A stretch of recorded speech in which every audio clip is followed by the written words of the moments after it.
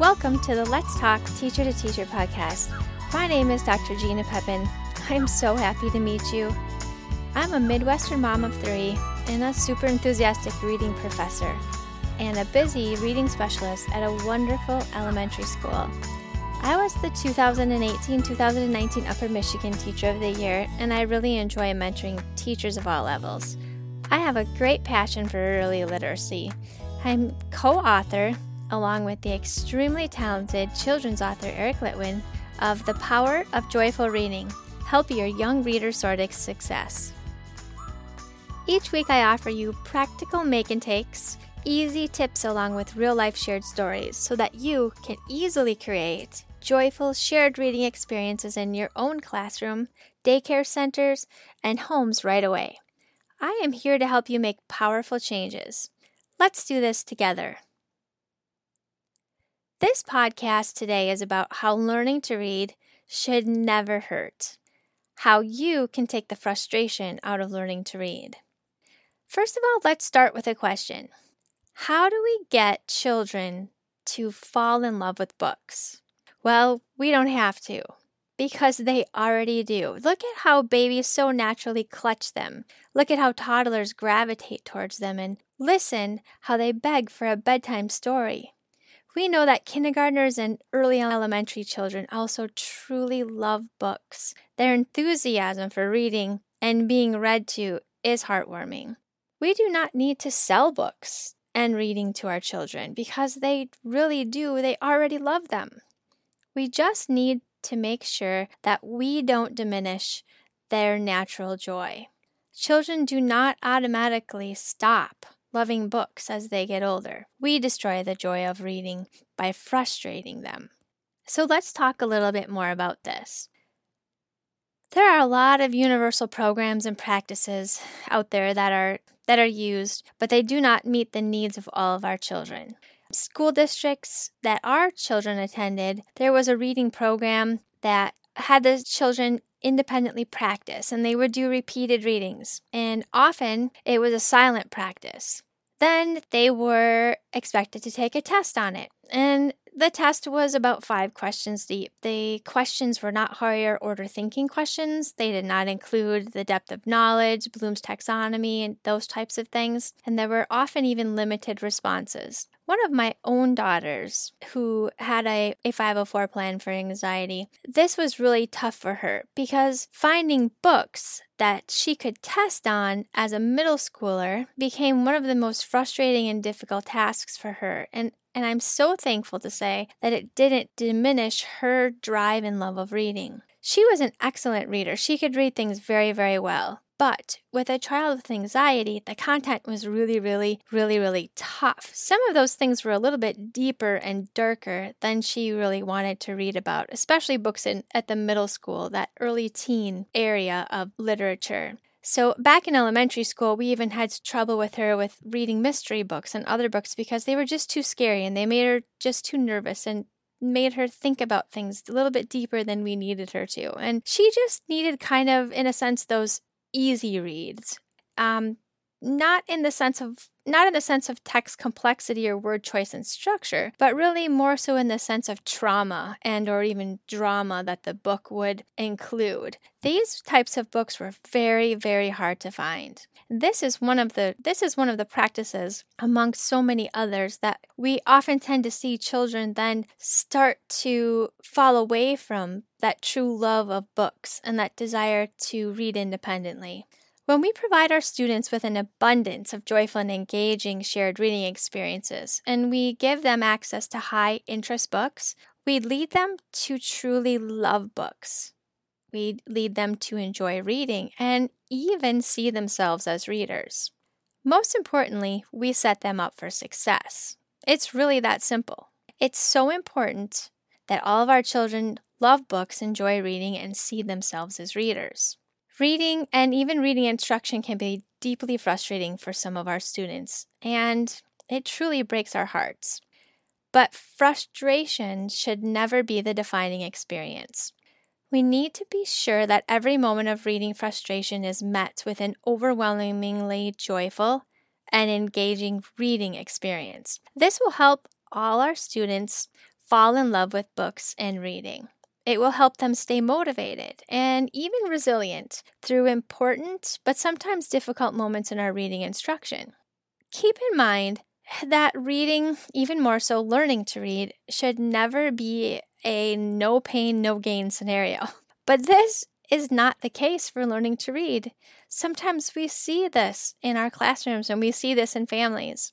There is a distinct difference between if you really want something bad enough, you're going to have to work hard to get it type of frustration and learning to read. And working hard at something and learning how to enjoy the benefits of learning it. Keep in mind that even if a student develops strong reading skills, it does not guarantee that they will be able to deal with more sophisticated text and that text's meaning later on in such areas as secondary science, history, and math. Even more importantly, students at the secondary level are still learning to read. Think about that. We all know that practice for any desired skill is super important, but there are so many different ways to practice. We really need to look and listen and adapt opportunities for our students based on their needs and their interests, so that the level of frustration does not lead to the point where we have then destroyed their joy of reading. Don't get me wrong. There can and possibly will be some uncomfortableness. There's going to be a sense of a challenge because this is when true learning happens. There's a common saying we share often in our home and our schools, and when you move out of your comfort zone, this is when learning truly happens. Now think about that in terms of reading. Learning to read at any age level can be exactly this. But, folks, please remember it should never, ever hurt. Many of our students are coming to us with heavy hearts already filled with trauma, scary experiences, family issues, and social, emotional, and mental health needs. It is okay to help them build that stamina, that endurance through mistakes and discomfort. This may or may not happen through bumps in the road. But here's the bottom line. Our students must feel more reading joy than reading frustration, because if they don't, later in life, they will likely no longer love books or reading. I've seen this happen too many times, and I bet you have too. Let's dive a little bit further into how to lead our students to see themselves as readers. Leading our students to see themselves as readers is relatively simple, and it's very enjoyable. It is such a very precious moment, and it can be done at any age level. Remember, we are always learning and developing our reading identities. Here is how it works. It begins with abundant, joyful, and engaging shared reading experiences between a child or a student and one or more cherished caregivers or teachers. They are immersed in shared reading experiences throughout the day, day after day, year after year. These experiences are deeply human and wonderfully interactive. Did you know reading for young children is a deeply human experience? And in most cases, they do not want to read alone. They want to read to you.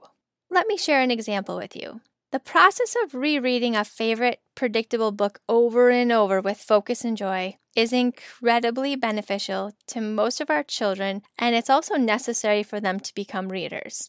It's a crucial part of forming their reading foundation. The incredible things that it does for their brains are well worth the wear and tear on books. So think of what they are learning. They get daily and engaging practices in phonological awareness, oral fluency, vocabulary, and even print awareness. They are internalizing the book completely. How powerful is that? Interestingly, this process can be totally misunderstood by very well-intended parents and teachers alike. Once a child has memorized a book, they can often downplay and dismiss the educational importance of independent, predictive reading experiences that lead up to that total accomplishment. It's astonishing how many times I have actually seen this happen. They say the child is just simply memorizing the book. And As Eric notes in our book, no one's really sure how to respond to that. If you think that the child sat down one night to cram in the book, like information for a test that they don't care about, that this was really what led to that memorization of that book, there's no way this is possible. Not at all. They have been joyfully immersed in and finding meaning in a beloved book that they've been reading over and over and over again. They will not forget what they have memorized, like information for a meaningless test. No way. They will remember every single word, every expression, and they are powerfully building their reading foundation and even their own identity. The problem is that word memorization often has a really negative connotation, and as adults we generally memorize things we don't care about, and we often soon forget them. But there is nothing negative about a young child memorizing a beloved book. In fact, it is completely positive. It's wonderful, and it can even be life-changing. And most importantly, it's so significant because they are beginning to see themselves as readers. Just look at them, listen to them, read that book to you. So now let's talk about how to make our secondary classrooms look and feel like elementary classrooms. Because students at this level also deserve to fall in love with reading, love books, and see themselves as readers just as much. I remember a course that I was teaching a while back online, and in one of the discussion forums, one of the students had posted a quote or a scenario where there was a comparison between preparation and products, the posters, the decorations, all of those things in secondary and elementary classrooms. The post pointed out how much is lost between elementary and secondary classrooms, and somehow it has become an assumption that secondary classrooms no longer need those visual supports, those beautiful, bright, vibrant colored posters, the supplemental materials, etc. I want you to think about that for a moment. Why wouldn't a high school social studies classroom benefit from a word wall, or an interactive word study bulletin board, or of those bright, beautiful, joyful, happy colors? Let me give you another example. Let's talk about this in relationship to the power of print. Let's talk about the power that there really is in print, and take the concepts from in our book, what we call precious print, and let's apply them to secondary classrooms. This is where we discuss infusing your classroom with precious print. We all know there's a lot of research that supports the importance of surrounding our students in print-rich learning environments. And this is motivating, and it's exciting, and it helps all of our children become better readers. And that is why in our book, Eric and I refer to this as precious print. But why does this stop at the elementary level? Let's talk a little bit more about this. In our book, we list guidelines for infusing precious print, and we also talk about fun and effective ways to fill your classroom with precious print. Let's dive into this a little bit further and talk about it together. Some of the guidelines for infusing precious print into a classroom include things like make sure a wide variety of print and reading materials is available. Intentionally use print throughout the classroom. Whatever you display should have a very clear purpose. And talk with students about that print and the reading materials that are available throughout the classroom. Help them to become really familiar with it. Now think about that for a minute. Those things are easily applied in elementary classrooms. And to me, it only makes sense to apply them in secondary as well. And this is how we can help support students. We can scaffold them by including those same types of labels and print in secondary classrooms that our students in elementary classrooms are so readily getting on an everyday basis. Let's talk a little bit about fun and effective ways to fill your classroom with precious print. We list in our book, display vibrant and bold labels for supplies such as markers and scissors and glue. So let's think about this in terms of a secondary classroom, such as a science class. Think of the powerful mix of both English and Latin, those labels you could include. Wouldn't that be amazing? Make your lunch menu readable by including pictures.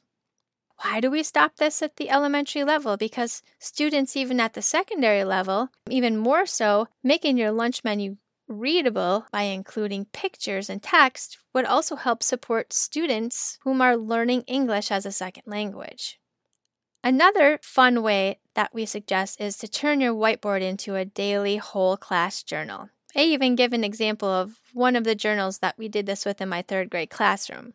There is a picture of this included. What a fun way to have your students come into a secondary classroom just by answering a quick and simple prompt. The example in the book that was given is Wacky Wednesday, and then you just ask them a question and they can write anonymously on the board their answer or the first thing that pops into their head. It's an excellent collaborative activity, and it supports language arts and different types of literacy skill development. Let me give you a few more examples. Create a word wall to display new vocabulary, parts of speech, and spelling patterns. Think of how this would actually aid in skill acquisition for secondary students.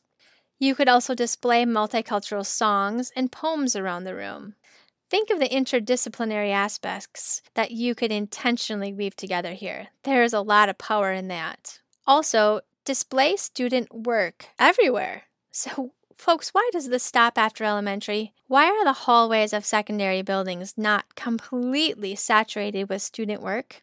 Just think about, close your eyes for a moment. You're walking down an elementary wing, and there are examples of student work just layering inside and the outsides of the hallways and classrooms.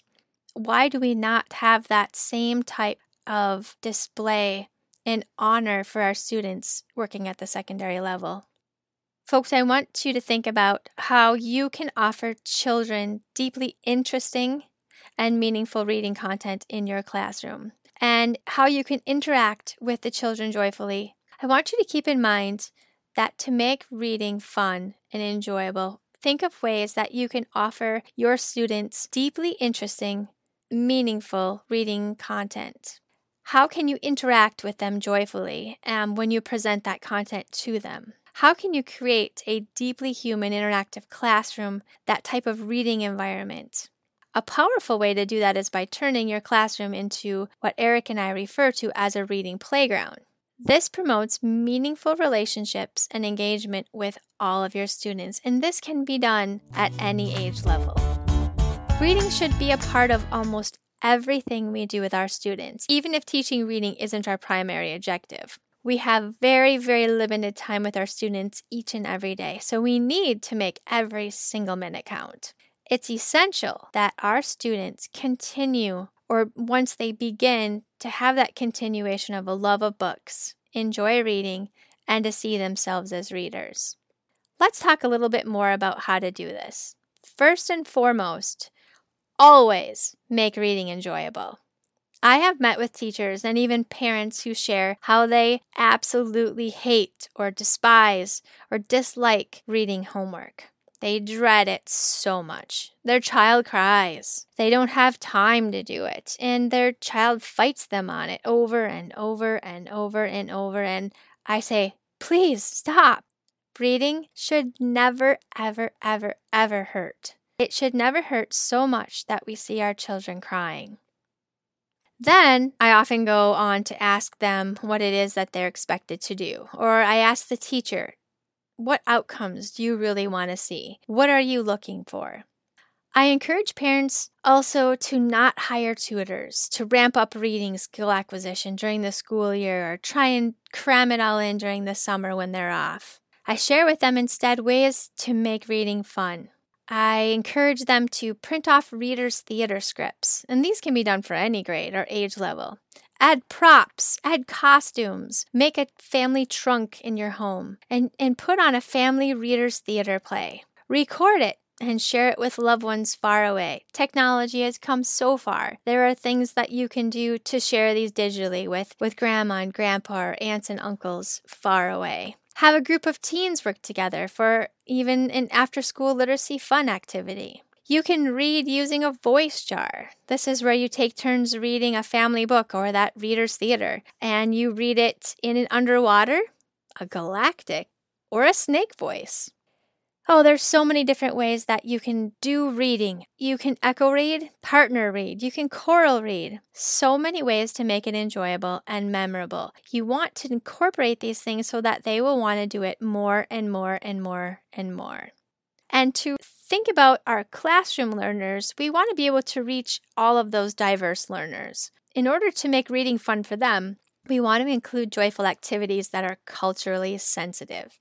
This type of practice will help your students grow not only as readers, but also as human beings. Rudine Sims Bishop famously wrote that books should provide windows, mirrors, and sliding glass doors. So, in other words, children should see beyond their own experiences, learn about other people's lives and ways of being. Those are the windows. They should feel validated by seeing their own lives and ways of being represented. Those are the mirrors. And they should also be able to step into adventures of the imagination, which is what she refers to as the sliding glass doors. Don't get me wrong, we all have standards and targets and goals and objectives, etc., to meet. But we will never instill a successful, long-term effect if we are forcing a child to do something temporary, to just get through it. The scenario of no pain, no gain. This will not lead to a lifetime of learning. It will not lead to motivation, nor independence, or any of those desired skills we want to see in our children. Instead, we want to help develop a yearning, a true desire, one that starts from our toes and goes all the way to our nose. A deep sense of wonder and drive. We want our children sneaking books into their beds at night. We want them to ask us to read with them. And this magical wand is at your fingertips because you have the power to make reading wonderful. Remember, your enthusiasm for books and songs and poems, stories, dances, and wordplay is contagious. And so is your enthusiasm for the authors and illustrators, singers, and poets who created them. The children, our students, will be swept up in all that excitement that you generate. Because our ultimate goal is to make reading experiences so impactful that our children choose reading on their own. Let me share with you this story. My daughter's positive experiences with reading led her to an all-out reader's theater. Let me explain a little bit further. She eventually developed self-driven selection of text, and to relieve her own sense of anxiety and stress, she would often engage in oral reading activities of all types of different books, and she would literally put on these plays. I could hear her in the bathtub. I like to think that the literary experiences we helped to create for her actually led to these relaxing, therapy-like behaviors, because nothing is more heartwarming than when we see or hear our own children, those in our homes and those in our classrooms, choose to read for a self-selected purpose. And even to this day, I look forward to the small reader's theater plays of her reading out loud a book in her bedroom or in the bathtub, because I know that reading has become a part of who she is. She has identified reading as being her own sense of an outlet, and I couldn't have dreamed of anything more powerful. Folks, so here's the bottom line. We need to make sure we don't diminish the natural joy of reading with our children and our students. We know that children do not automatically just stop loving books as they get older. We are often the folks that destroy the joy of reading because we frustrate them. So, take frustration out of the equation. Make reading joyful, fun, engaging, and interactive. Make it such a wonderful experience that they want to read more and more and more and more and more and more and more. So get out there and turn everything you can into joyful reading experiences. Thank you for joining me today on Let's Talk Teacher to Teacher. I am here to help you make powerful changes, and I look forward to working with you again next week.